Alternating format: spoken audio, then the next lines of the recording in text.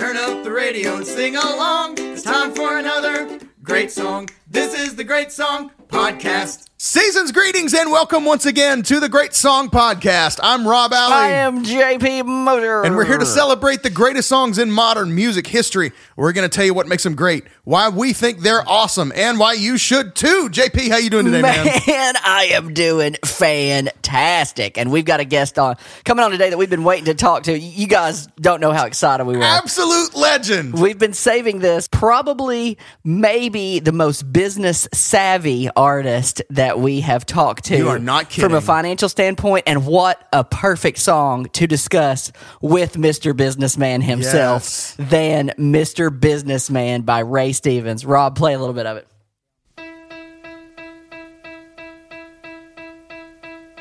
Itemize the things you covet as you squander through your life. Bigger cars, bigger houses, term insurance for your wife. Tuesday evenings with your harlot, and on Wednesdays it's your charlatan analyst. He's high up on your list. You've got air-conditioned sinuses and dark, disturbing doubt about religion. And you keep those cards and letters going out while your secretary's tempting you. Your morals are exempting you from guilt and shame. Heaven knows you're not to blame. You better take care of business, Mr. Businessman. What's your plan? Get down to business, Mr. Businessman. If you can before it's too late and you throw your life away. Oh, nice fade out. I was like, I wonder when he was gonna fade it. It's good.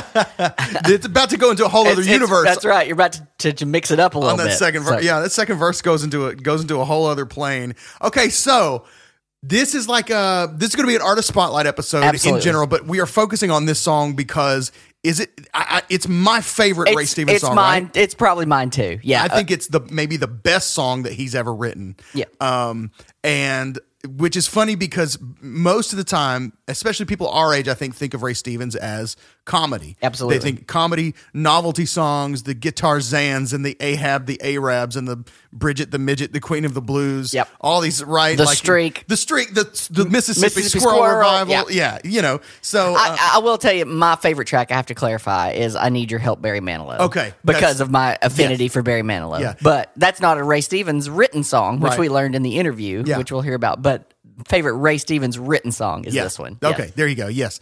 And so I always, and I think we talked to Ray about this. It's funny because in our interview with Ray, like seriously, y'all don't know, but like we talk all the time, and especially me, about Weird Al, right? How important he is to me, and blah blah blah blah blah. Ray Stevens is not far behind. Yeah. Ray Stevens is in the pantheon of like my musical upbringing. Ray Stevens is almost equally important. He just doesn't get talked about as much because Absolutely. I don't know, maybe because I feel like it's more of a Southern thing. I think Ray Stevens is more of a Southern thing.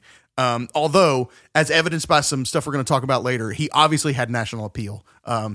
And since Rob mentioned Ray and Weird Al, we were talking before, like, if those guys are 1 and 2, and you can explain in comedy music, who's number 3? Yes. Who, like, if you're putting together the Mount Rushmore of musical comedy that is primarily music, not like funny actors who also make music, which I would consider obviously like Steve Martin is the line. He's the over-under for me. And I put him just under this category that I'm talking about because to me, Steve Martin is an actor who makes plays music. Fantastic banjo player, by the way. Yeah, excellent. Bluegrass and whatever. Ed Helms, same way. Yes, right. So people that you think music first, who is it? Who is the rest of that Mount Rushmore? And I honestly, I tried to just Google it to give myself a starter to people to draw from, and it wasn't. It was really only bringing up, Jack Black, and people like that, even like the Lonely Island, right? Which is sort of, that's a blurred area because it's kind of both, So Who is it? Do you have any thoughts? We joked about Mark Lowry, but that's just because of the Christian music industry. Is it Cletus T. Judd? There you go. Is he third on the Mount Rushmore? Dude, no. William Walker Jr. No. That'll take us someplace completely different. You've got guys like, I don't know, like Tim Wilson that we talked about a couple weeks ago with Joey Abbott, or, but I mean, honestly, I'm not saying, but I'm just trying to think people in that. Who is out there made a career of making funny music? Spike Jonze. Spike Jonze is probably on that Mount Rushmore. Who else? I don't really know who else. Just straight up comedy music, novelty, funny, whatever. The Monster Mash guy, whatever his name was. I was working in the lab. It was a graveyard smash. It was a graveyard smash. Yeah, anyway, thank you for putting me on your Mount Rushmore. All right, thanks for stopping by. Whatever your name is. That dude. I feel like I should know it. My kids love that song. But he had like 18 versions of that song, by the way. It's like Monster Mash Revisited, Let's Monster Mash Again, all those like trying to recapture whatever it was. I feel like we should play a little bit of the samplings of some of the ones that we've talked about, just to tell the listeners which ones. So you can pick. We can do a little Ahab the Arab, Guitar Zan, The Streak. Pick whatever you think. I'm fully aware at this point that like some of Ray Stevens' earlier stuff is probably now considered problematic. You know what I mean? Sure. Like there's some classifications used or some sentiment that's used. I'm fully aware of that. Some of this stuff is 60 years old and just doesn't hold up the same. You know what I mean? Society has moved on from some of these things. Like I kind of feel that way about Ahab the Arab, and I've read his thing about, it's literally he's just sort of retelling in a funny way the story of Arabian Nights. You know what I mean? Yeah. It just sounds a little insensitive to say Ahab the Arab. I think it's the pronunciation Arab, right? Yeah, that only happens in the South, right? Sure. People in Minneapolis are not saying Arab. It's like down here you get people that say Italian. It's like it's not the same. But let's go through some of Ray Stevens' like just greatest hits, and there are a great many. Let's see what we got here. Here's the Mississippi Squirrel Revival.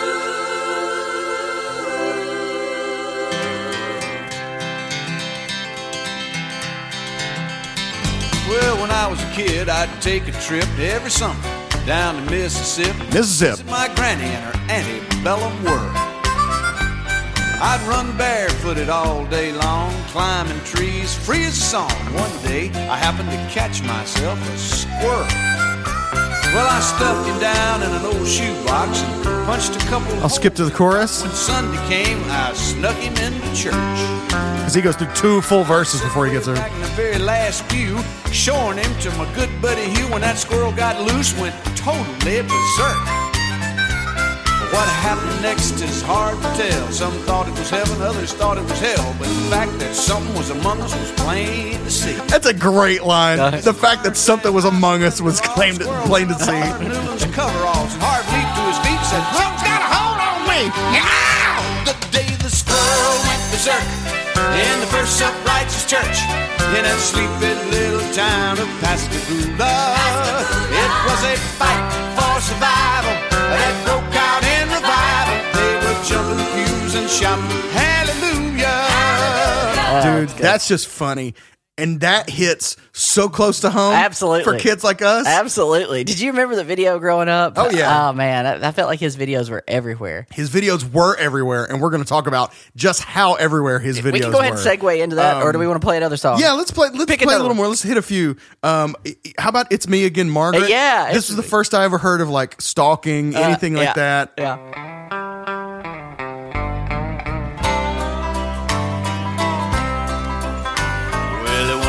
Was a fella named Willard McBain, and he only had just one thought on his brain. Every evening about midnight he'd slip off alone and call the same lady on a paid telephone. It's me again, Margaret. Hello, is this Margaret? You don't know me, Margaret, but but I know you. Okay, it's so just good old fashioned harassment. That's great. Just you remember the good old days when you could just anyway. People in the North are like, that's exactly how every one of y'all are. Yeah, man. It's like this is what I'm saying. I'm really interested to know if some of our listeners not in the South are aware at all our of Ray Canadian Stevens. folk. What do you think? Have you heard of Ray Stevens? Ray Or is Stevens. this just completely off your radar? Exactly. Are you like, who is this guy? It's just like Who is this legend? Yeah, legend. What legend of what? This is how I feel. By the way, I bet, like Canadian listeners, UK listeners, this is how we feel when we get like Joe Dolce. Yeah. You know what I mean? When we discover that like this guy charted, this guy was number one for like a month.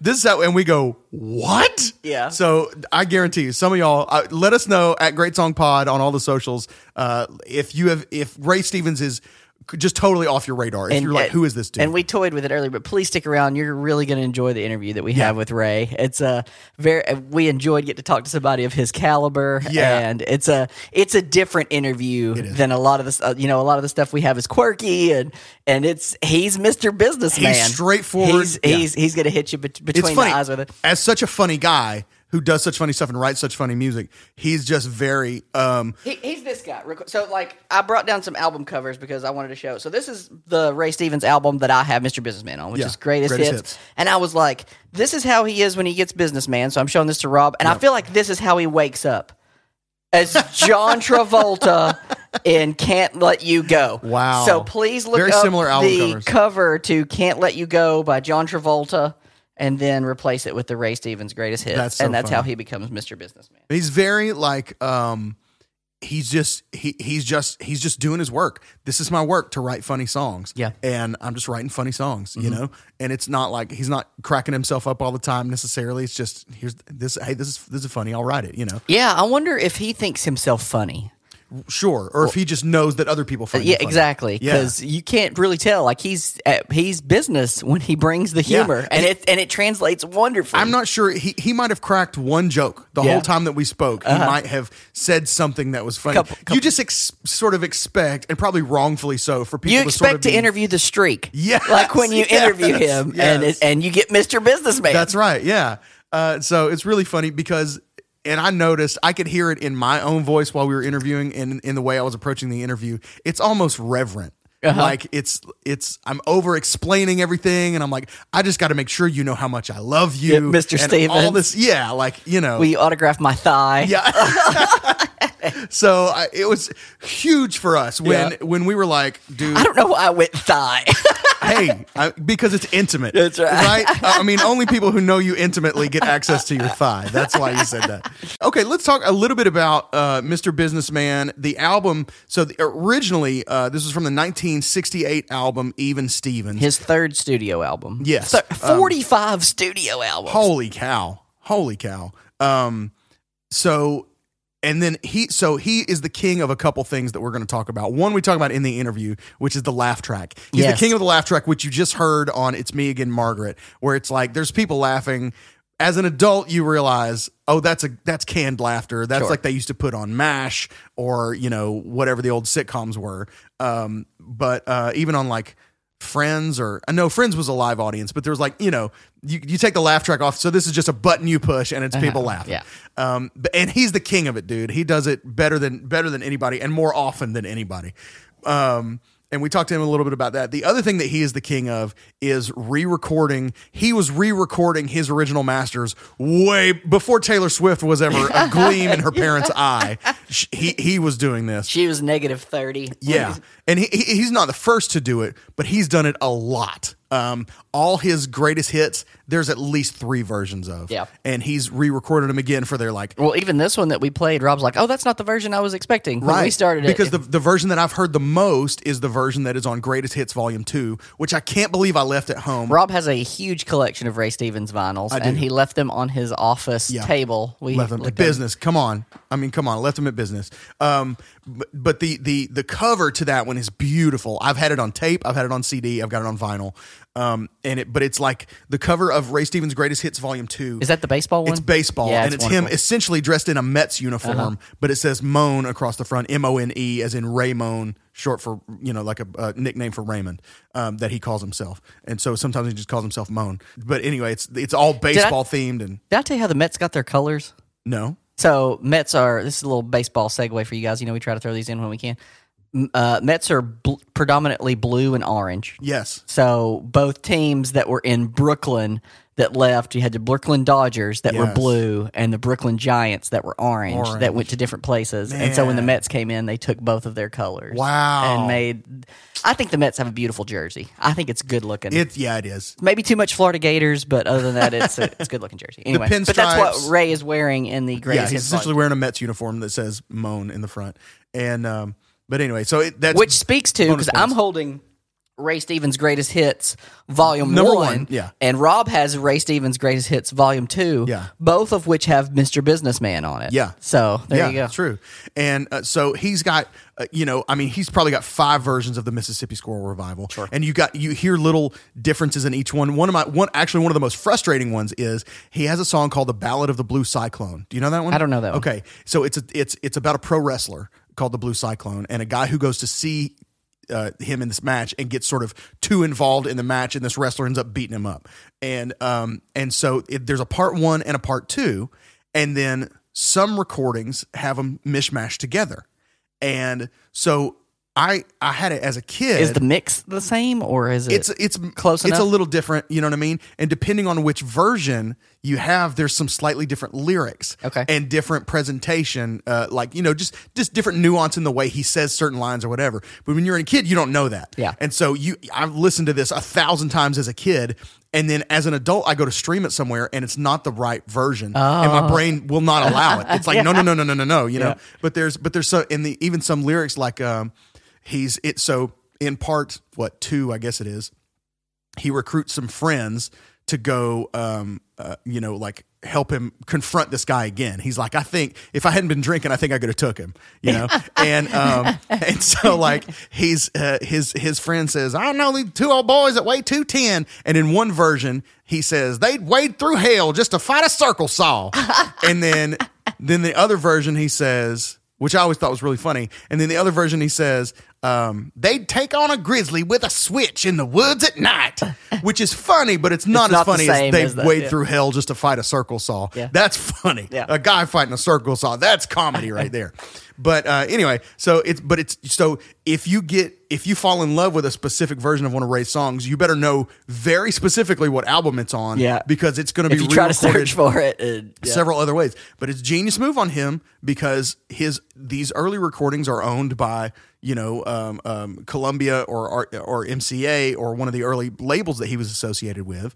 But once he started building his own studios and owning his own masters, then every time that gets bought, royalties, every time that gets played, that all goes to him. Yep. There's no red tape involved. It's going straight to Mr. Ray. Businessman. He's a smart businessman, one of the early Nashville business guys, and one of the cornerstones of Nashville, really, from a business perspective. So a little bit more on Mr. Businessman from the 1968 album Even Stevens, which was his first sort of serious album. There's not really any like straight comedy on here. There's no like slapstick, whatever. Yep. I think there's some like humor a little bit, but no like just comedy songs. Mr. Businessman actually went to number 28 on the Billboard Hot 100. Oh wow, it was a big song, one of his early top 40 hits, and went to number 7 in Canada. Big song in Canada.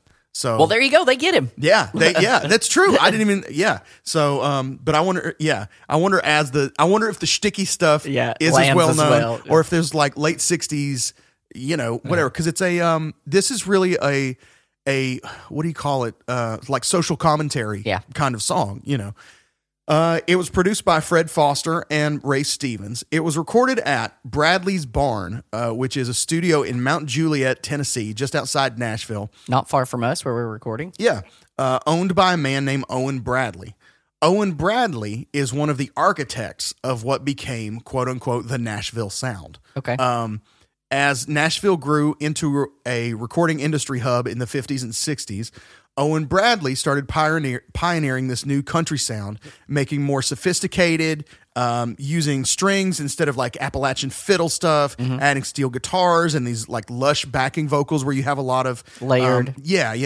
More like easy listening vibes and a pop influence sonically on these country songs. More refined lyrics. And then a world-class group of musicians that he handpicked, like Chet Atkins, Grady Martin, Bob Moore, Hank Garland, and Buddy Harman, who became known as Nashville's A-Team. Like they were the A players. So Bradley's original studio, called Quonset Hut Studio, which was literally just a Quonset Hut building that they recorded out of, is regarded as essentially the birthplace of commercial pop country music. I like that. And it launched singers like Loretta Lynn, Kitty Wells, Patsy Cline, Conway Twitty, all launched by this guy. Hello, darling. Yeah. So he produced also Bill Monroe and Jimmy Rogers, all kinds of people. So in 1961, he sold Quonset Hut to Columbia Records and built Bradley's Barn in Mount Juliet as a demo studio that he converted from a literal barn. And so that is where then this was recorded. That's awesome. Ray Stevens is right there among, if he wasn't part of the A team, he was on the B team, right? Of those Nashville studio musicians. Fantastic piano player. He plays a bunch of different instruments. Incredible arranger. He's won awards for arrangements and all this stuff. And have you seen the video with him, Lee Greenwood, Steve Wariner? Dude, it's awesome. Wow, Let's take a second, and I need you to look it up. It's the greatest band in the world or something like that. Let's watch this. I'm going to come over and watch it and pull it up, and let's hear a little bit of it together, because Ray stuff's at the beginning, I believe. Good evening. I see. Okay, this is Chet Atkins introducing them. You know, Ralph Embry and I have heard just about everything and everyone that's made a noise in Music City over the years. I guarantee nobody's ever seen this act before. Probably because it would be too expensive to get them all to sign a contract, don't you know? Well, Chet Atkins is a real charismatic performer, let me tell you. To do different and new things. Charismatic MC. Here for the first and last appearance, the world's most famous unknown band. Here they are.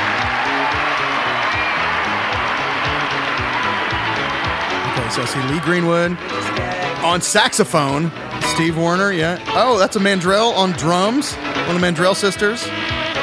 Roy Clark, Ray Stevens on piano. Wow. He does. That's Lee Greenwood on saxophone. God bless the USA.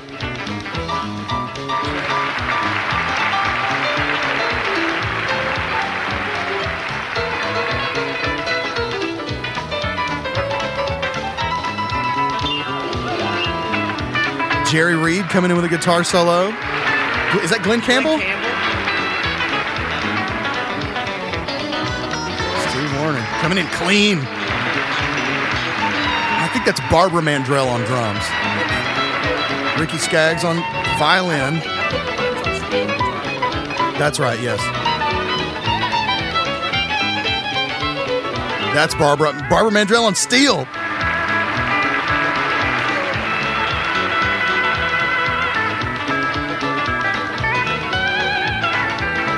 Crushing on the steel guitar. Wow. Dang, I'm so glad you showed me that, dude. That's unbelievable. Yeah, it's pretty cool. Wow. That's one of my favorite Ray moments there. Fantastic side road there. Way to drop that in. So I literally walked around the room to watch it on the video. That's why I sounded like I was distant. Behind me. Because I was. It was good stuff. So, by the way, Ray Stevens, a.k.a. Harold Ray Ragsdale. You know that? I did not. I should have. Born 1939. Goodness gracious. January 24th, 1939. So he is 82 and still putting out brand new music. It's amazing. With videos. At 82, I hope I can get off the couch. Yeah. For real. Yeah. We talk in the interview about I got to take my son to see him he has a thing in Nashville called Ray's Cabaret, and it's essentially a theater that he built he did a lot of, he's done a lot in like Vegas. He had a theater in Branson, Missouri in the early 90s that blew up huge. It was like the height of like the theater thing in Branson. Those that are from Gatlinburg area, Pigeon Forge, that would have like Stampede, used to be called Dixie Stampede, which is like a dinner show, and that kind of thing. Yeah, theater and a show, and and so it's like an old school. It's like a 60s Vegas vibe, it's that sort of thing where it's like just dinner at round tables and so anyway, but he gets up there and does like an hour and a half show at the Cabaret, and then after the show he goes, there's like a lounge area where there's like a bar and whatever, and there's like a lounge piano guy, and he just goes in there and just starts singing just random more songs, whatever, with the piano guy. He's taking shots with people at the bar. He's 80, it's just wild, dude. He's just show business to the core, right? Absolute show business to the core. A little bit more on Ray. Actually, a lot more on Ray. But literally, he's got out a new video that is like brand new. Like I saw it last night for the first time, and it's called, what is it called? It's called Hoochie Coochie Dancer. Okay, and it's a guy who falls in love with a dancing girl at like a carnival sideshow kind of thing. Okay, and but it's literally, so now he owns.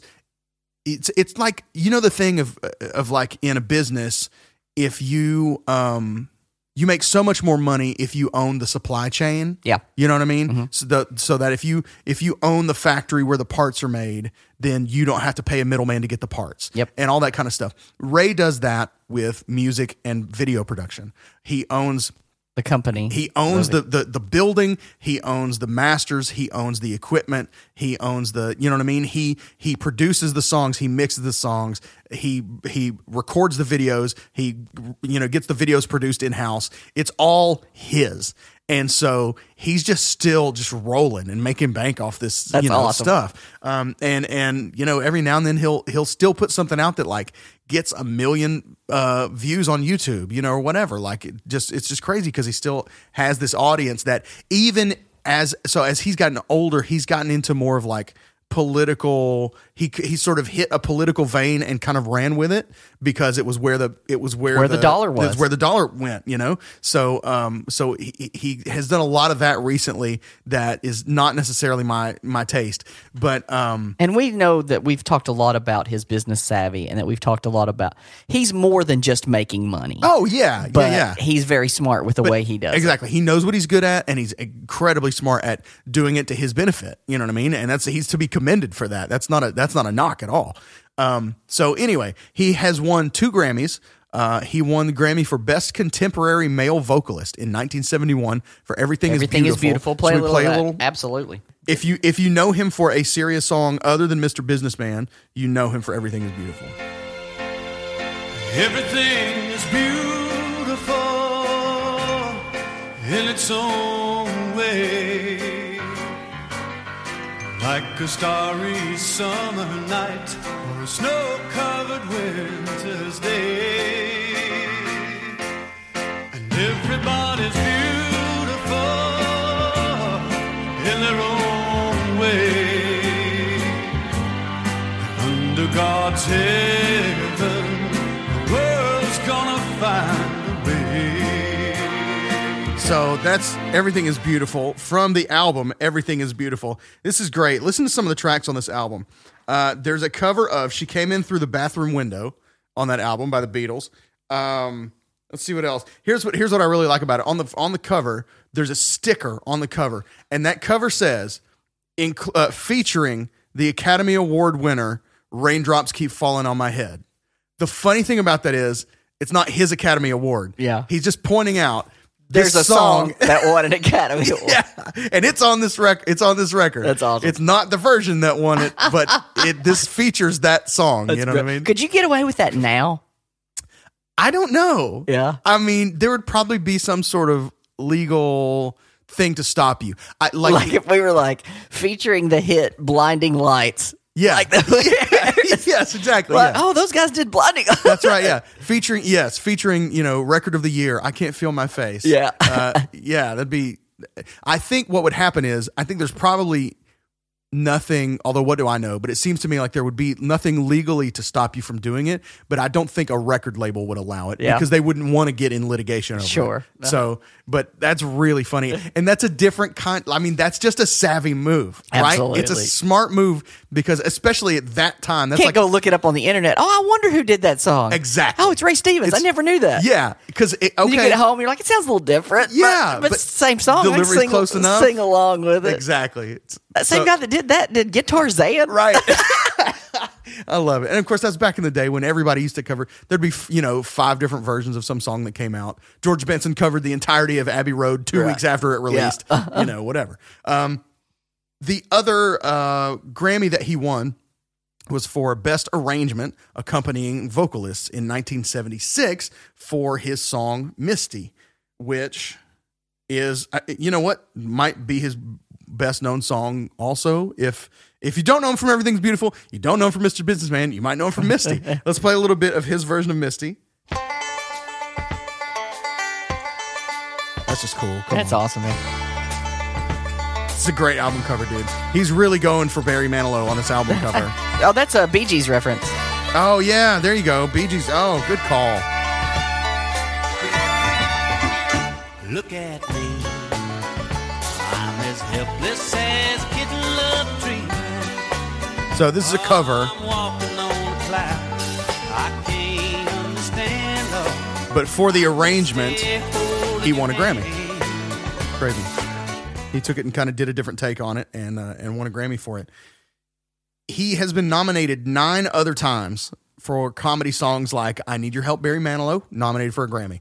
Would Jesus Wear a Rolex, which is one of my favorites. It's about it's in the early days. There was a period in the late 80s where it was like televangelist after televangelist after televangelist was falling into these scandals, right? You had, and actually a movie just came out about it, The Eyes of Tammy Faye. Have you seen that? I haven't. I need to watch that. Okay. It's Andrew Garfield. Okay. And Jessica Chastain. Okay, that would be Jim and Tammy Faye Baker. Yeah, Jim and Tammy Faye Baker.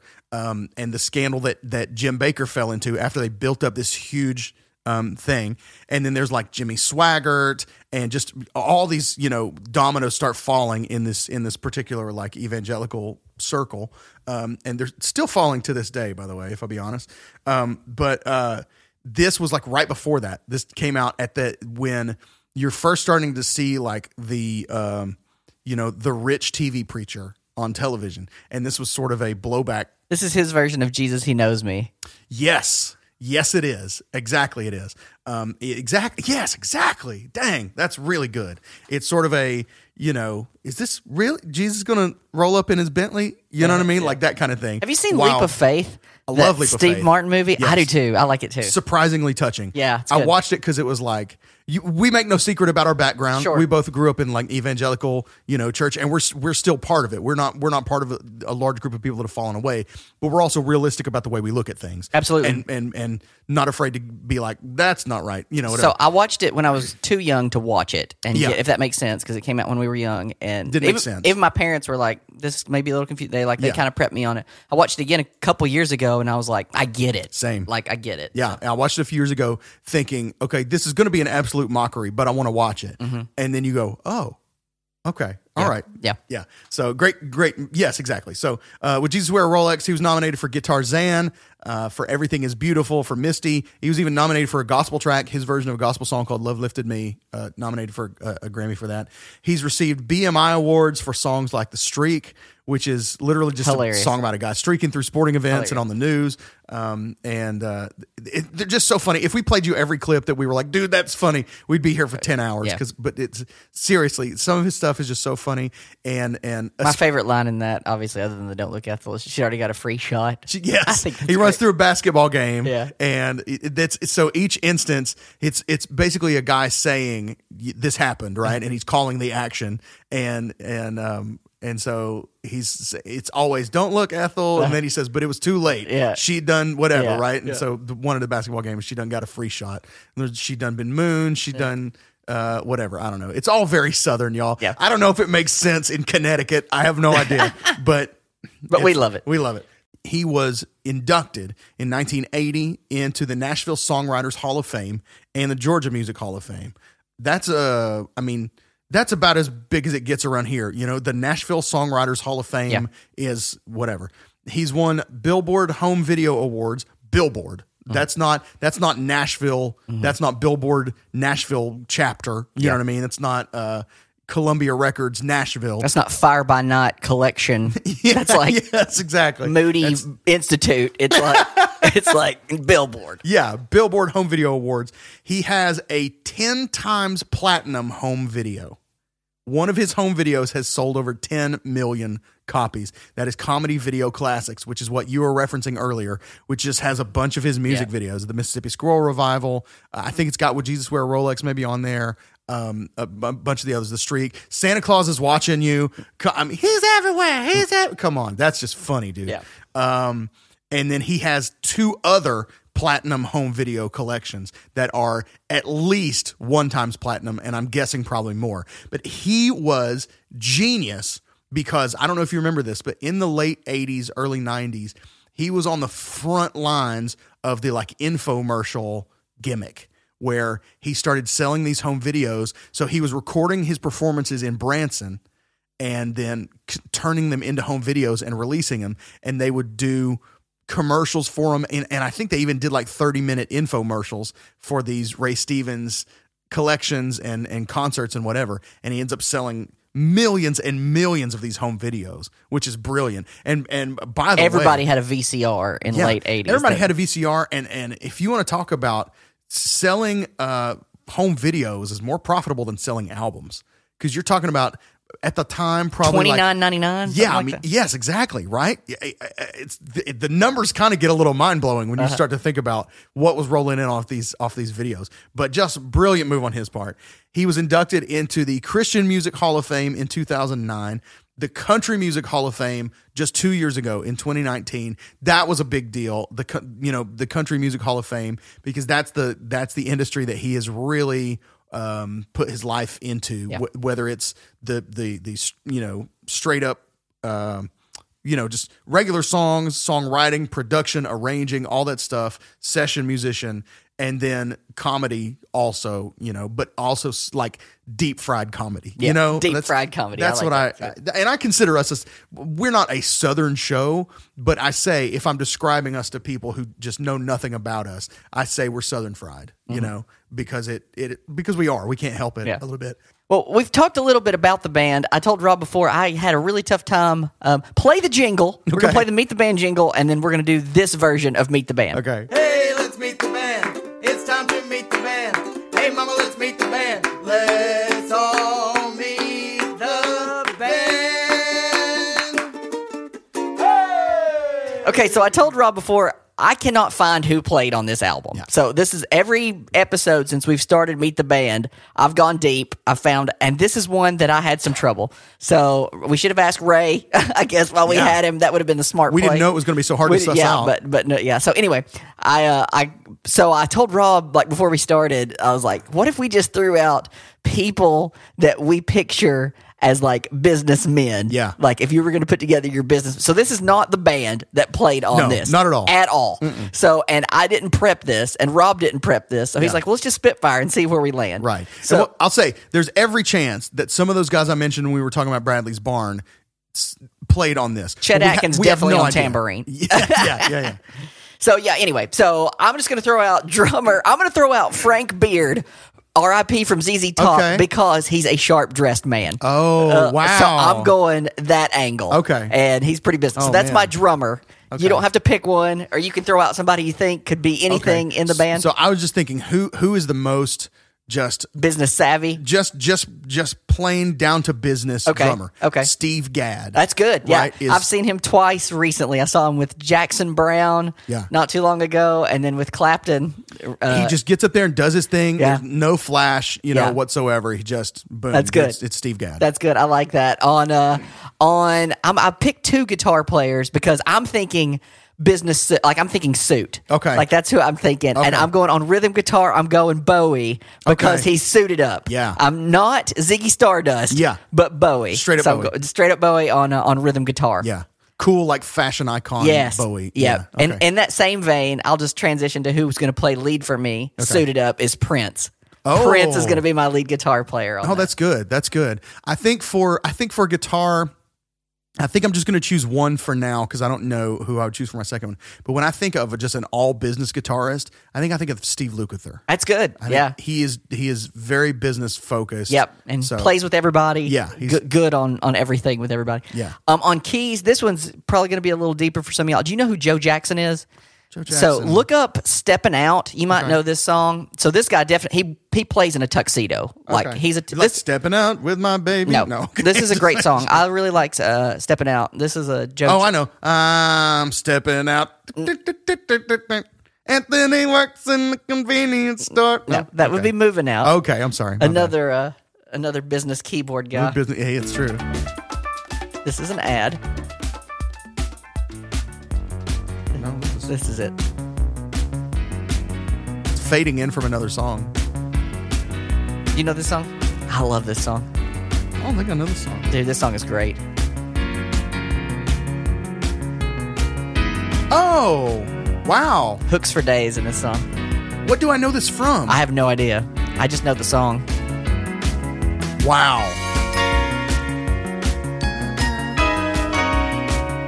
Wow. What video game is this the intro music for? Is this like Cruising USA? Could be. I don't know. Anyway, I love this song. Oh, man. Dude, this song is great. Dang it. Yeah. Adding this to my library right now. There you go. We'll get Joe Jackson next. Yeah. Dang. Hold on, wait for it. Yeah, boom. man. Yes. Come on. So there's my keyboard player. You know what? Do you remember me talking forever ago about a song that I thought was This is it. This is it, 100%. I overheard this at a grocery store or something, and I thought it was an Alan Parsons project. Okay, is this one? And it was this. That's what it is. Thank you. Wow. That's one of my favorite songs. For tying up that loose end in my life. It's really been killing me. Only took 4 years for us to get that. I know, right? We went through here one day, and I was playing song after song after song about Alan Parsons project. I was like, dude, I forgot about this other song that they had. Couldn't find it. It's because it's Joe Jackson. It's Joe Jackson. Wow. On bass, who plays bass for us? Sting, I guess, right? I mean, yeah, he's a little flashier than I would like. Okay. But he's very business. He is very business. I just am trying to think of somebody who's more business. It's too easy to go Nathan East is the logical play. Right. But like the thing about bass players is a good like no nonsense bass player just hides. You don't know who they are. That's true. You know? That's true. Pino Palladino. Yes, maybe Pino Palladino. He's just doing the dang thing. That's it, man. He's just back there killing it. Yeah. So that's the Meet the Band section, but not really. Who would your all business vocals? I guess we're going Ray Stevens on business vocals. Well, you know what I would do? This is completely off. Okay. But I was thinking dress. This is dumb. Okay. But I was thinking Hagar. Okay. Because Sammy Hagar, because of Hagar pants. Remember Hagar pants? So there's our vocalist, wow. Sammy Hagar. They made some comfortable slacks. This is Sammy Pants. Sammy Pants. Comfortable slacks. That's right. Coming wow. at you. So, dang it. Okay. I don't know where I was going with that, but in my head it made sense. Yeah. Speaking of, Sammy Hagar, obviously, we think about Van Halen. As we record, it's like 2 days past the anniversary of Eddie Van Halen's passing. And David Lee Roth just announced a few days ago that he is retiring. So he's going to do 5 shows in Vegas. He's like, I'm going to blow it out, but he's like, essentially, my doctors tell me that my time is limited, and every time I go on stage, I'm taking time off of, whatever. And so he's going to blow out 5 performances in Vegas. He said he's going to have 75 rehearsals leading up to these 5 shows. Holy cow. Because he wants it to be perfect. Yeah. Do you know who his band is? I don't yet, but surely it's going to be. Well, I don't know. Maybe it's the guys he's playing with currently. I guess maybe it is because the shows are already booked. So he's just saying these 5 shows are going to be my last. That'd be great. So we'll see. And then he put out a poster I think yesterday that said, what did it say? It was like David Lee Roth, like for the last time. Unless it isn't. Or something that's like classic. That. That's classic. Yeah. I do have a Stump the Genius. So toss me the chord. Let's play a little Stump the Genius. We're going to play. This is a good one. Stump the Genius. Stump the Genius.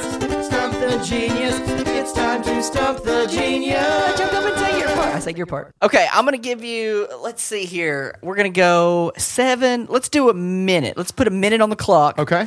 And I think you're going to get all 7 of these Rays. We're going to play Name That Ray. Name That Ray. Name That all Ray. Right. We'll take Ray Stevens out, and we're gonna name that Ray. All right. In a minute. If you need to pass, and we'll keep it going. So he's going to set a minute on the clock. This is going to be the timer sound. That's it. Okay. So that's when we've hit the minute mark. So we've got a minute to get through. Name that. Let's do 50 seconds. Woo. Let's get aggressive. Okay, wow. That's less than 10. That's a lot of Rays. That is a lot of Rays. Oh, that's 10? Okay, all right, 50 seconds. 50 seconds, 7 Rays. All right. That's less than 10 seconds per Ray. Okay, all right. So here you go. And you can pass if you need to go to the next one. Ready go. And go. Ray Parker Jr. Ray Parker Jr. Ray LaMontagne. Ray LaMontagne.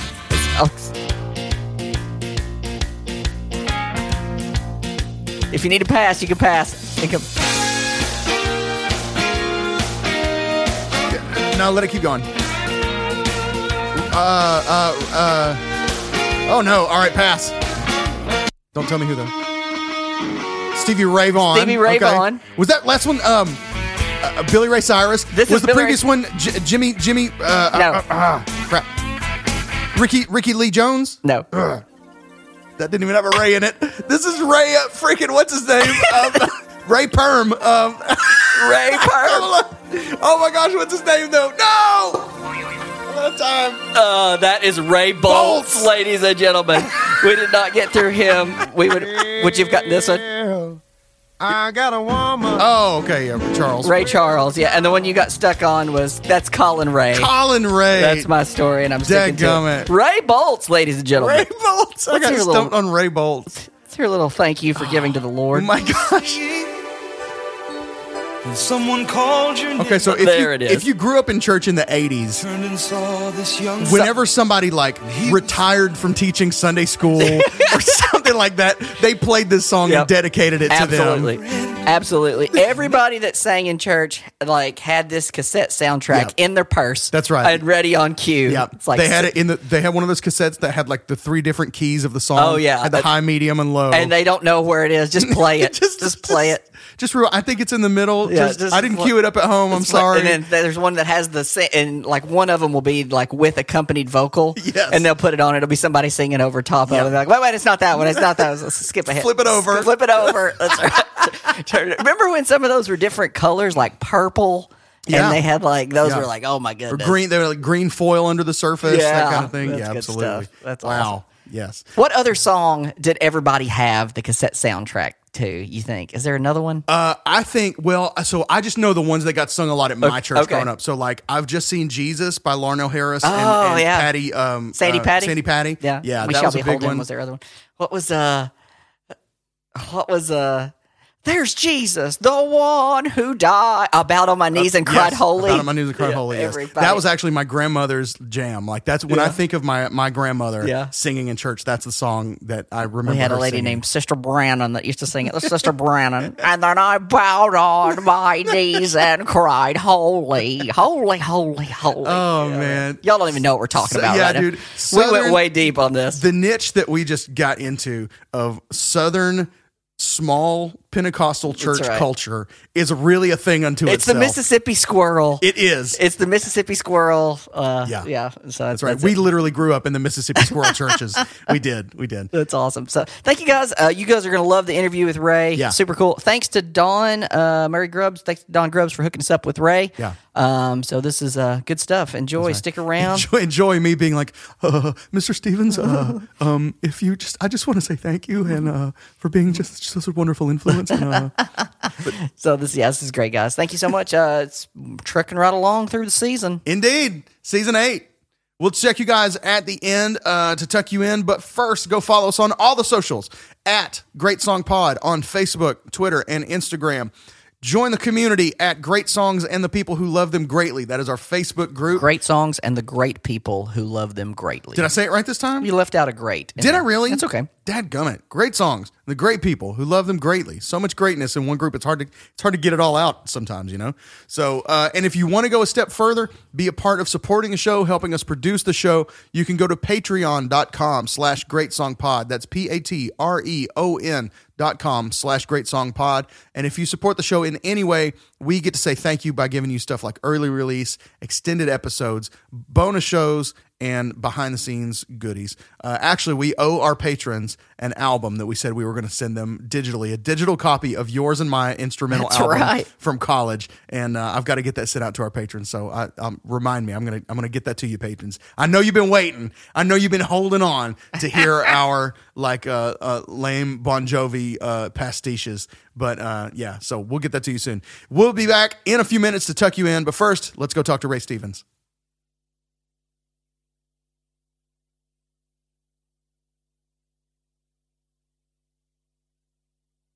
This is the Great Song Podcast. Ladies and gentlemen, as promised, I can't believe I'm about to say this. We are on the line with the one and only, the Nashville icon, Ray Stevens. Ray, how are you today, sir? Well, I'll never live up to that, but I'm fine. How are you? I'm good. I think of you as much an institution as Nashville still has. You are just have become synonymous with this town, and so I think you are one of the great monuments left in Nashville. I think so.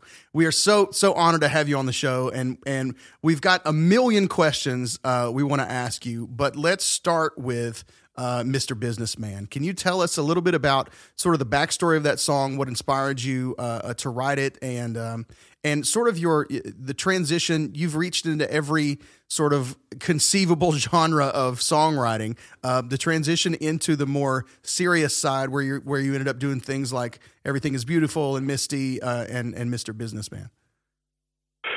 Well, first of all, I didn't write Misty, but Sure. I made a record with a banjo of Misty. So anyway, Mr. Businessman was a song I wrote because I had gotten the short end of a business deal, and I was so mad. And instead of punching a guy in the nose, which is a no-no, I wrote the song just to vent my frustration. And I wrote it really quick one Saturday morning, I think. It was a Saturday, and I wrote it, all in one sitting, just about an hour. So wow, there you that's go. Awesome. Just sitting there playing that one note on the piano, and then it just came to you. That's awesome. Yeah. That was a frustrating intro. That was one of those intros you play when you go, oh, golly, I'm so mad. Darn. I love it though. I do love that the intro, that piano note. So it's in E, and then it adds that dissonant second note, that sort of E flat, right in there, and starts kind of climbing down. I love the way that adds tension. Even it kind of fits thematically with the song. I love that so much. I remember, great. even as a kid. That was sort of my first exposure to the more serious side of Ray Stevens. I think it was on maybe one of the greatest hits albums that I had of yours as a kid. But I remember at like 9 years old listening to that song and it making an impact on the way that I want to live my life. At 9, I went, this is important. I need to listen to this and really, take this in. Rob's like, I don't want to have ulcers. Yeah, no way. Yeah. So that's always a song to me that has stuck with me, and very, very few songs outside of, songs of faith and hymns and things like that have made that kind of impact on me. But Mr. Businessman, for whatever reason, really grabbed me from the very first time I heard it, even as a kid. Well, the message is, if you take it in context, it's a good message, and everybody should listen to it and make up their own mind as to whether or not they want to kind of model their life after certain aspects of the song. But I mean, it does in the end project a pretty good idea of the right thing to do. Sure, it does. And it made me so happy. I got to come in, I guess it would have been 2019, to the cabaret and bring my oldest son. And I thought there's no way he's going to do Mr. Businessman, but sure enough, you did in the middle of the set. And I was so happy that my son and I got to see you do that one live. It was fantastic. Oh, good. Well, nice to hear. And we'll talk about the cabaret in a minute. But all right, I got some more questions. Some things we got to know from the mind of Ray Stevens. Let me start with what's the difference between kind of a country song with humorous elements and a straight up comedy song? I don't know. Music is music, and a lot of the categorization is identified by the instruments used in making the records.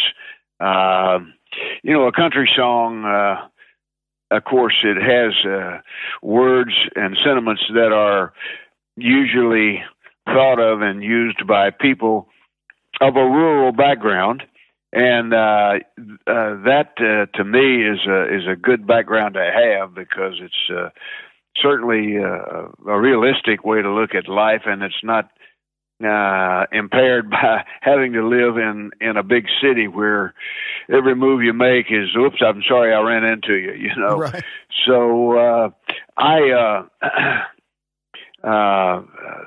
think that a lot of songs a lot of the great country songs were covered by pop artists down through the years, and of course some of them use big pop bands, strings and horns and things that are not normally on a country record. Right.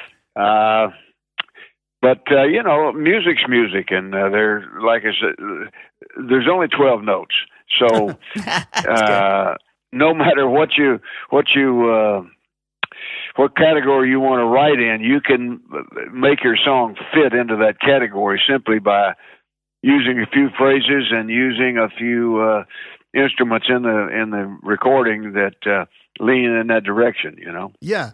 Is there, if you just on a neutral day sit down to write, what direction, is there a direction that you find yourself going more often than not? I realize, especially later. I just try to write a song for the song's sake itself. Write the best song I can about the subject that I'm writing about. I think a song is made up of two elements: craft and inspiration. And if you get inspired to write a song and you have the experience to use the craft of songwriting, you can write it really fast. Yeah, that's and I forget the point I was going to make, but songwriting is just like anything else. You have to do it and do it over and over. And when I write a song, I just try to write the best song I can. I don't even think about what category somebody's going to want to put it in. Gotcha. Do you have are there any songs in your catalog that the listeners might recognize that started out in one direction and switched kind of midstream of writing? Does that ever happen, that it's, starts out as something straight and ends up a comedy song, or vice versa? I don't know. It might have. I hadn't really kept track of that. Okay. All right. How do you know when you're writing a song, do you ever think, and you may not, based on what you're saying, this may not be the case, but when you're writing a song, do you think, okay, this is a song for me, or this is a song I'm going to pitch to somebody else? Well, I started out writing songs just for me. But, other people have recorded some of them, and so that's fine. I really don't think about who's going to record the song. I just write the song for the song's sake. Okay. So Ray, we were looking back. I was looking through your discography. First of all, you've got 45 studio albums, wow. 125 singles. Like, you've written a ton of stuff. So I was looking back through the kind of chronologically. So from 72 through 78, you made one album every single year. And then from 80 through 91, you made one album every single year. What happened in 1979? Why did you take that year off? Why'd you slack in 79, right? I have no idea. I don't. I'm not a historian. Okay, got it. But you are a legend. I I've watched a lot of your cabaret stuff, which is newer, and I've enjoyed watching you as an interviewer and a host. You're a wonderful host. I watched your whole episode with Don McLean. I thought that was fantastic. But one thing I did want to comment on is your gear. You play a mini Squier Strat. And through a PV amp. How did you land on that as your guitar of choice? That's not typically a high dollar guitar. I don't mean that. What did you call it? What did you call it? The mini Squier Stratocaster, the red Strat that you play, the guitar when you're playing. It's a little Fender, I think. Yep, yeah. It's a little Fender that you play on Guitar Zan. Did you choose the? Did you choose the smaller Strat on purpose, or? Is there a reason? No, I don't play guitar. If it'll make a sound, that's fine with me. I'm a piano player. I needed a guitar that was small, that would fit on an airplane to go on the road easily. Okay. And they had a sale on Fender red ones, and I thought, well, red's nice, so I bought that one. That's awesome. That's great. You did mention that you are a piano player and a fantastic one. Fantastic one at that. One of my favorite songs by you references another legendary piano player. I'm a huge Barry Manilow fan, so my favorite track by you is "I Need Your Help, Barry Manilow." All the references are brilliantly woven in there. And I'm still waiting for Barry to write a Ray Stevens song, so I'm still waiting on that. But how did you? Don't hold your breath. I want to hear his version of the streak. Now, how did you? Was Barry Manilow always on your radar, or how did we land on him as your subject of choice? Or was it just because he was prominent at the time? I did not write that song. A friend of mine wrote it and gave it to my manager, Don Williams, at the time, and he brought me the song, and I said, okay, and I cut it. So there you go. There you go. Well, there you go. Well, all right. Nice and simple. I tell you something I really found amusing when I saw you live at the Cabaret. So you come out and you do a fantastic set. And for those of you, I guess now's as good a time as any to talk about the Cabaret in West Nashville. It's a full blown dinner and show opportunity, and then there's a balcony for people who just want to see the show and hear the music. But it's the kind of entertainment, and you are the kind of entertainer that there are very few of left. It's first of all, it's clean, which is super rare. And it's just got it's that classic sort of variety show, kind of feel. And of course, you're pulling out hit after hit, and everybody's crying, laughing by the time it's all over. But then one of the coolest things you do an hour and a half show. And then you come out, you meet all the people, you're hanging out, and taking pictures and that kind of thing. And then 5 minutes later, as you're heading out, I'm walking out into the lobby, and here is Ray at the piano bar taking shots and singing more songs for another hour and a half. You're just hanging out. And just being a man of the people. And I just really love that. Is that something that you do to kind of relax and wind down after a show at the Cabaret? Well, I don't know about relaxing, winding down, but I was fortunate enough to get a guy named John Janethis, who is an expert at piano bar performing, and he agreed to work the piano bar before and after my show on stage in the main theater. And I sometimes go out there and sit with John and sing a couple of songs, and it's just a lot of fun. It really was. It was great, and it's something you don't expect. That's, you talk about sort of an added value. A nice surprise. Everybody gets this sort of intimate, time to hang out with Ray afterwards. So that was really great. Tell us a little bit about the idea behind the Cabaret and how that's all worked. I know it's a multi-purpose thing for you. So tell the people a little bit about Ray's Cabaret. Well, I worked Vegas a lot back in the 80s and 70s, and my favorite place to work in Vegas was a place called the Desert Inn, and it was relatively small. It only seated, I think, 650 people. And so when I started designing the Cabaret, it turned out it seats about 700, and I wanted a place that people could come and not sit in tight rows like sardines to see a show like most venues are. I wanted to go back to those golden days of yore and have people sit at a table and have a drink if they want, have food if they want, and enjoy the show, which is what it was at the Desert Inn in Vegas. And so now the Desert Inn's gone. They tore it down. But so I'm doubly glad I built the Cabaret.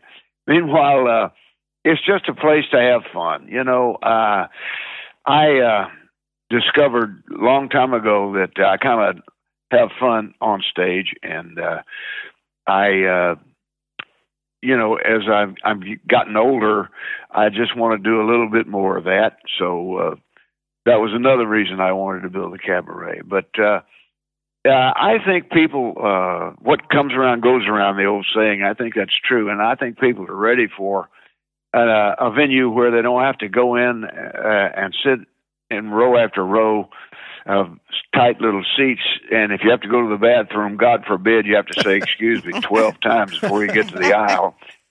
And so I think people are ready for a place like that. Well, it's a fantastic experience. There's one part of all these interviews that we do with people where I just we rapid fire things that we love about them that are random and maybe a little off the beaten path of some of your hits. We did mention we're talking about Mr. Businessman, which is from Even Stevens, which was your third studio album. Some of your best non-silly work is on here. I think track 1, The Minority, about the street preacher, is amazing. Great Escape, middle class work life. It's kind of a fast paced song that I'll walk into work with, and it's last on the album. So it's a great way for our listeners to kickstart their day at work if they're looking for something to go in there too. So those are some highlights off of that album that I really like. In the original Ahab the Arab video, the Sheik of the Burning Sand, everybody needs a camel named Clyde. I'll say that first of all. And Confession, I straight up crushed on the original Fatima in that video. So how did we land on her? Do you remember who that was on the video? Do you remember who she was? I know that's random. Gosh, no. You mean I made more than one video of Ahab the Arab? No. Just the video back in the day, not the live ones or anything. Just the concept music video. Yeah, I remember who it was, but I can't recall her name right now. She was good, though. She did a good job. You did a wonderful job. Yeah. And your version of You Are So Beautiful is completely different from the people that have heard the Joe Cocker version. It's more of a bluegrass version, and I love it in the style of the Billy Preston classic. So good. Yeah. Well, thanks. Yeah. You've I didn't, my voice didn't go south on me like Joe's did at the end. And, that's sort of a charming thing, though, that happened on his record. Yeah. A lot of people like that. Yeah, I do. It's one of those nice unintentional moments that would probably never happen now. Everything's got to be too perfect. They would never allow that in the studio now. So. Yeah. Well, they can put a machine on it and make it right. Absolutely, make it sound fantastic. Yeah, that's on the 1976 album. Just for the record, for our listeners that are listening at home, you've done everything there is to do in the music industry. You've been a studio musician. Obviously a writer. You've been a producer. An arranger, an A&R guy. What do you see as sort of your legacy in the music industry? Well, I think I'm one of those people who just has to do his own thing and don't worry about what other people might think because I've got a whole idea of what I need to be doing, and if I deviate from that, it doesn't turn out too good. It seems. Gotcha. So I just do my thing, and hope it turns out good. All right. Well, then I'm going to ask you this question, expecting you not to have an answer for it, but I'm going to ask it anyway. Of all the songs that you've recorded, whether they are serious or silly or patriotic or gospel, if you had to pick one song to be remembered for, what would you want that song to be? Oh gosh, I don't know. You can't tell people what they're going to remember. I would guess they would probably remember Everything is Beautiful and The Streak. And The Streak. And what a funny would legacy. Be the two songs that I think would stick in a lot of people's minds, although a lot of people's minds that might know those songs are not with us anymore. So but the younger people do know those two songs, it seems. Yeah, and I promise I'm doing my best to pass it on to future generations. My household, when I told them I was getting to talk to you today, they freaked out, as did I. But my kids are so excited for us to get to talk to you. I got to ask you about, you are, in my opinion, the king of the musical laugh track. You know, when I was a kid, I would hear some of these songs that have laugh tracks on them, and as a kid, you just assume, oh, that's live. You know, it's the laugh track can literally fool a kid into thinking this is a live cut.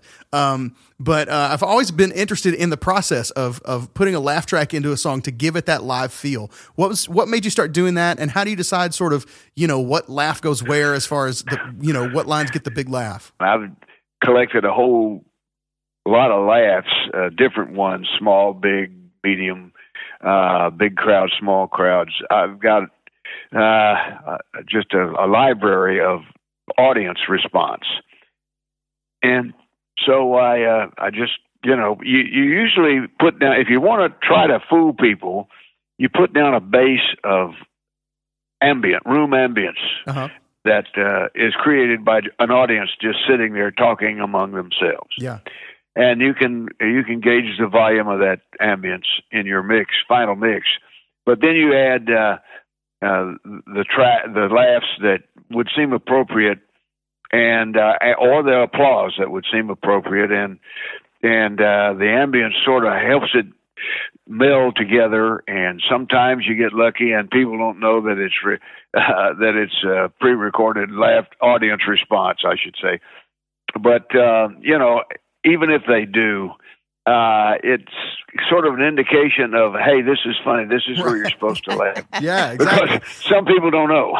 Yeah, exactly. I've seen, you see certain stand-up comedians, I think of like Ron White, who he uses a prop, he'll have a whiskey glass, and when he raises that whiskey glass to his lips, it's time for you to laugh. That's how he sort of punctuates the joke. So I've always thought the laugh track was a great way to sort of be able to punctuate, the jokes in these different tracks. I love it. Well, you've been so kind with your time. We just got a couple quick questions for you, Ray, and then we'll let you enjoy your day. Thank you so much again for hanging out with us for a minute. It's been a lot of fun. How did you on your 1978 project, Be Your Own Best Friend, you did a lot of stuff with Chet Atkins. How did you and Chet become, were y'all friends? Were y'all just musical? It just happened to work? Were y'all were in the studio at the same time? Or how did that partnership line up? Well, when I moved to Nashville in 1962 from Atlanta, I met Chet, and I moved up to work for Mercury Records in the production department, the A&R department. And I, of course, met all the musicians and all the other, prominent people in the music business. And because Nashville at that time was relatively small. And Chet hired me to play on and write strings for, some sessions. And so we became friends through the music, through the studios, and I don't know. I just liked Chet, and he seemed to like me, so we'd play golf. And one of the things I started to do back in the early days, I'd make a little money, and I'd say, well, what am I going to do with this? I shouldn't just spend it. And I looked around, and Chet and Owen Bradley were buying property, real estate in the Music City area. And I thought, well, that might turn out to be a good investment. These guys are pretty smart. So I did some of that. And sure enough, it was fairly good investments. And so Chet and I bought some property together at one point. And so, I don't know, we just sort of drifted into a friendship, and it was a really good thing. I really enjoyed Chet. Fantastic. I'm going to ask you one more question, and then we've got one question that we ask everybody that we interview. But of all the wonderful silliness that you have given the world, everything from the Mississippi Squirrel Revival to Osama Yo Mama, which I listened to this morning on the way in, all the way back to like Jeremiah Peabody's, Polyunsaturated, et cetera, et cetera, et cetera. I think it's got to be the silliest thing you have ever done. where you have recorded multiple tracks as a flock of chickens cackling. And when I was a kid, before I knew who Glenn Miller was, I literally, the only version of In the Mood that I knew was your version where it's just squawking chickens. What in the world were you thinking that made you go, you know what, this would be real funny if I was just a bunch of chickens on this track? I don't know, but I could make a pretty good chicken sound. Yeah. And so I thought, well, I should. I had a new multi-track machine, and I could stack voices and chicken sounds, and so I decided to do "In the Mood" by the Hen House 5 plus 2 because there was a goat and a cow, I think, at the end. Animal. Yeah. And so I did, and I was on Warner Brothers at the time, and I asked them to put it out. They didn't want to put it out, but I kept after them. So they put it out. Sure enough, it sold a lot of records. So, it was just a fun thing to do. Yeah. And then later you come down the line and you do the same thing with I think your version was called Thus Cacked Henrietta. That would be also Sprach Zarathustra, which people would know as the 2001 A Space Odyssey opening. Let me tell you, friends, if you have never heard that song done by a bunch of chickens, you owe it to yourself to go find Ray's version and make sure you do that today. Zelda or something. What was the real title of that? Also Spake Zarathustra. Thus Spake Zarathustra. Yeah. That's original title of the song. So, I don't know who Zarathustra was, but there you go. Yeah, there we go. Well, one last question, Ray, and then we'll let you enjoy the rest of your day. Thank you again. Okay, so you're either on tour or you're on tour and you go into a gas station. What is your gas station snack food of choice? And while you're thinking of that, I'll tell you what mine is. When I was growing up, my mom would say I could have any candy bar I want, so I would get a Three Musketeers bar because it was the most ounces, and they were all about the same price. So I would get a Three Musketeers bar. What is your gas station snack food of choice, Ray? I would have to say peanut butter crackers. There we go. Okay, that's a new one. Little pack of crackers. Yeah. That's good. It's very practical. Very practical. A little protein and a little carbs, getting you through some good energy. That's good. That's good. Ray, seriously, in all seriousness, I want to say thank you so much for your contribution to the world of music, to the world of comedy, and you're an important part of my musical life, and I just want to say thanks and give you the flowers and honor that you deserve while I have a chance to do it. So thank you so much for joining us today and for being a part and for everything you've brought into the world. It's been a real treat to talk to you today. Yeah, you're one of our favorites. We're both in our late 30s, and we cut our teeth on you. Absolutely. So thank you so much, Ray. Well, thank you for having me on your show, and you're very complimentary, and I've enjoyed it. Thank you. Thank you so much. We wish you all the best. Thanks. All right. Thanks, you so Ray. much. Bye-bye. This is the Great Song Podcast. All right, Rob. Welcome back. Welcome back, folks. How do you think that interview went, Rob? Well, I don't know. That's good. I just showed up and did the interview, That's right. and it was what it was. That's awesome. That's so good. No, we laughed. We were worried at first. We get nervous when we do these interviews because we want them to go well, and so if we feel like the slightest thing might be off, we're like, it's ruined. Whole thing is ruined. And so when we first did the interview, Ray was doing this colloquial thing that Southerners do of just starting. It's a stall for time while you think of something your to answer. say. Yep. It's so when we podcast, I say stuff like, we give it or I go I say sure a lot. Sure's my stall word. I go or my agreement word. I say stuff like yeah, so, and that's just me letting my brain reboot. You know what I mean? So he starts a lot of his questions with stuff like, well, I don't know. And then he says the real answer. And then he gives the answer, but we're like, man, our questions must have bombed. Yeah. But we listened back through it this week. Rob's like, it's not so bad. And so I listened back through. I was like, okay, it was good. But when we first did it, we're like, man, we kind of missed the mark. But, but Ray, super kind. Kind. It was a lot of fun. Hope you guys enjoyed it. A little different than some of the stuff that we've covered, but truly a treat. Great. Truly a legend. Incredible song. I meant to say this before the interview, but I'll just tack it on now. So I sat down and played this song. We didn't even talk about the complication of this song musically, but it's really complicated. We only played up through the first. We didn't even get to the hook. We didn't get to the. Well, no, we did. We did. But the second verse is completely different. Second verse goes to a totally different key, and it's got this incredible walk down. Matter of fact, let's send him out with it. Let's send him out and just listen to these key changes. But I sat down. I was so proud of myself the other day. I sat down and just played this song and sang it start to finish without having to stop and think about a chord. Wow. And I went, oh, that's what all this time practicing was for. So that I can just sit down when I want to and play a song that's not easy. Yeah. And just be able to just play it. You know what I mean? That's awesome. I was like, this is the culmination of my musical experience that I can just sit down and play Mr. Businessman if I decide to, in E flat. A little tougher than Thank You for Giving to the Lord. It is, yeah. It's not your 1 5 6 4, you know. Next week on the Great Song Podcast, Ray Perm.